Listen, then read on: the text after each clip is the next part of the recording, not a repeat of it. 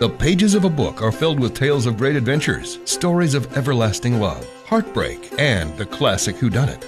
Explore them all with your host, Laura Young. Welcome to Read Astray. Hello, I'm Laura, middle school reading teacher and avid reader in general. Welcome to Read Astray, a podcast designated to reviewing different books. In this episode, I am reviewing the book The Handmaid's Tale by Margaret Atwood. In a previous episode in which I reviewed Naomi Alderman's The Power, I mentioned that Margaret Atwood is my favorite author. She is incredibly intelligent and writes well in all genres. She is a literary master. I've been fortunate enough to hear her speak, have a picture with her, and have books signed by her. They are among my most prized signed editions. Margaret Atwood is a poet, novelist, story writer, essayist, and environmental activist. She's the author of 16 novels, 8 collections of short stories, 8 children's books, 17 volumes of poetry, 10 collections of nonfiction, as well as small press editions, television and radio scripts, plays, and recordings. Her lifetime contribution to letters and book culture include groundbreaking fiction, environmental and feminist activism, and service to community. She is additionally co-founder of the Writers' Trust of Canada. She holds honorary degrees from colleges and universities too numerous to name, and she has pages and pages of awards and recognition. Her work has been adapted for television and theater. Her television adaptation of The Handmaid's Tale is the sole reason I personally subscribe to Hulu. Side note, The Handmaid's Tale has not been out of print since it was first published back in 1985, and it has been translated into numerous languages.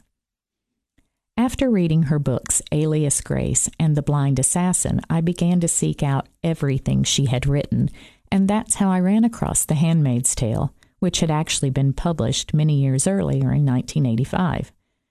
Now, here's a weird fact about my reading habits. I am guilty of judging a book by its cover, and I am guilty of choosing books simply because of the author. So if I choose a book based on either the cover or the author, I frequently do not bother reading the book's blurb or summary. It's weird, I know, but there's something I enjoy about going in blindly and being totally surprised with what I find. That is, in fact, what I did with The Handmaid's Tale. So at first I struggled with deciphering whether this book was set in the past or the future. It didn't take long to determine it was a future dystopian world. Although Atwood refers to her genre as speculative fiction. You are listening to Read Astray. I'm Laura from the Henson Oakley Podcast Center. Are your teeth stained from coffee or tea? Would you like them restored to their beautiful whiteness? Henson Oakley offers Zoom Teeth Whitening on West Jackson Street in Cookeville. Now back to the review of The Handmaid's Tale. The plot begins with a staged attack that kills the president and most of Congress. It's by a radical political group calling itself Sons of Jacob. It exploits religious ideology and launches a revolution. The United States Constitution is suspended, newspapers are censored, and what was formerly the United States of America changes drastically into a theonomic military dictatorship known as the Republic of Gilad. The story is told in first-person narration by a woman called Offred, meaning of Fred or belonging to Fred. In this era of declining birth rates due to increasing infertility brought about by environmental pollution and radiation, Offred is one of the few women with healthy reproductive system. She and other handmaids are forcibly assigned to produce children for the ruling class of men, commanders. The term handmaid is based on the biblical story of Rachel. Apart from handmaids, other women are also classed socially and ranked highest to lowest, and they all must follow a strict color-coded dress code. As a handmaid, Offred may leave the home of the commander and his wife once a day to walk to food markets, whose signs are now pictures instead of words, because women are no longer allowed to read. Her only other duties are to lie on her back once a month and pray the commander makes her pregnant. Offred can remember and tells about the years before, when she lived with her husband Luke, when she played with and protected her daughter, when she had a job, friends, money of her own, and access to knowledge. But all of that is gone now.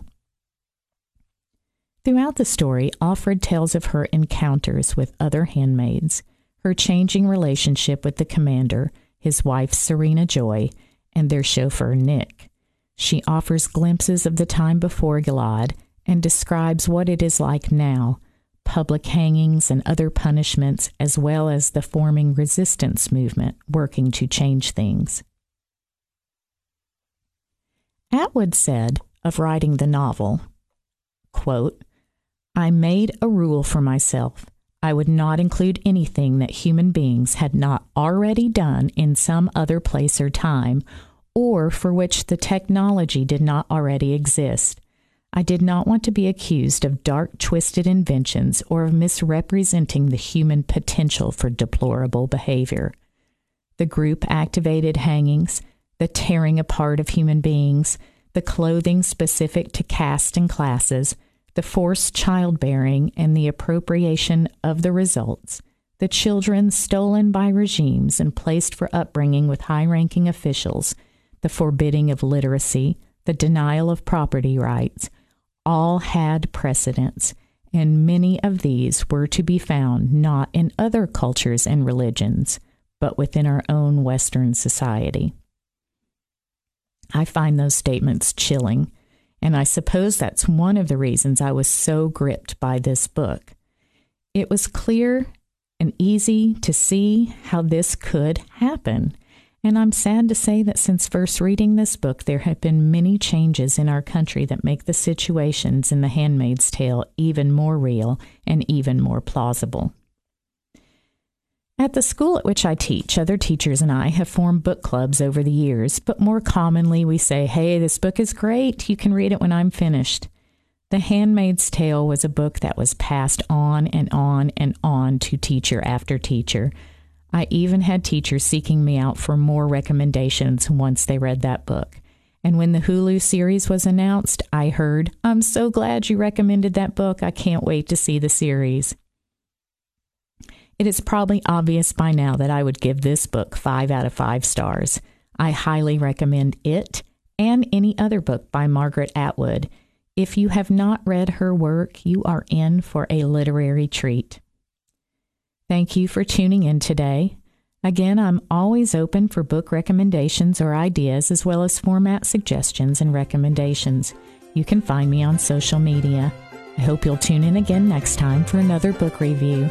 Until then, happy reading. You've been listening to Read Astray. Download your favorites and keep up with new episodes in the Hinson Oakley Podcast Center.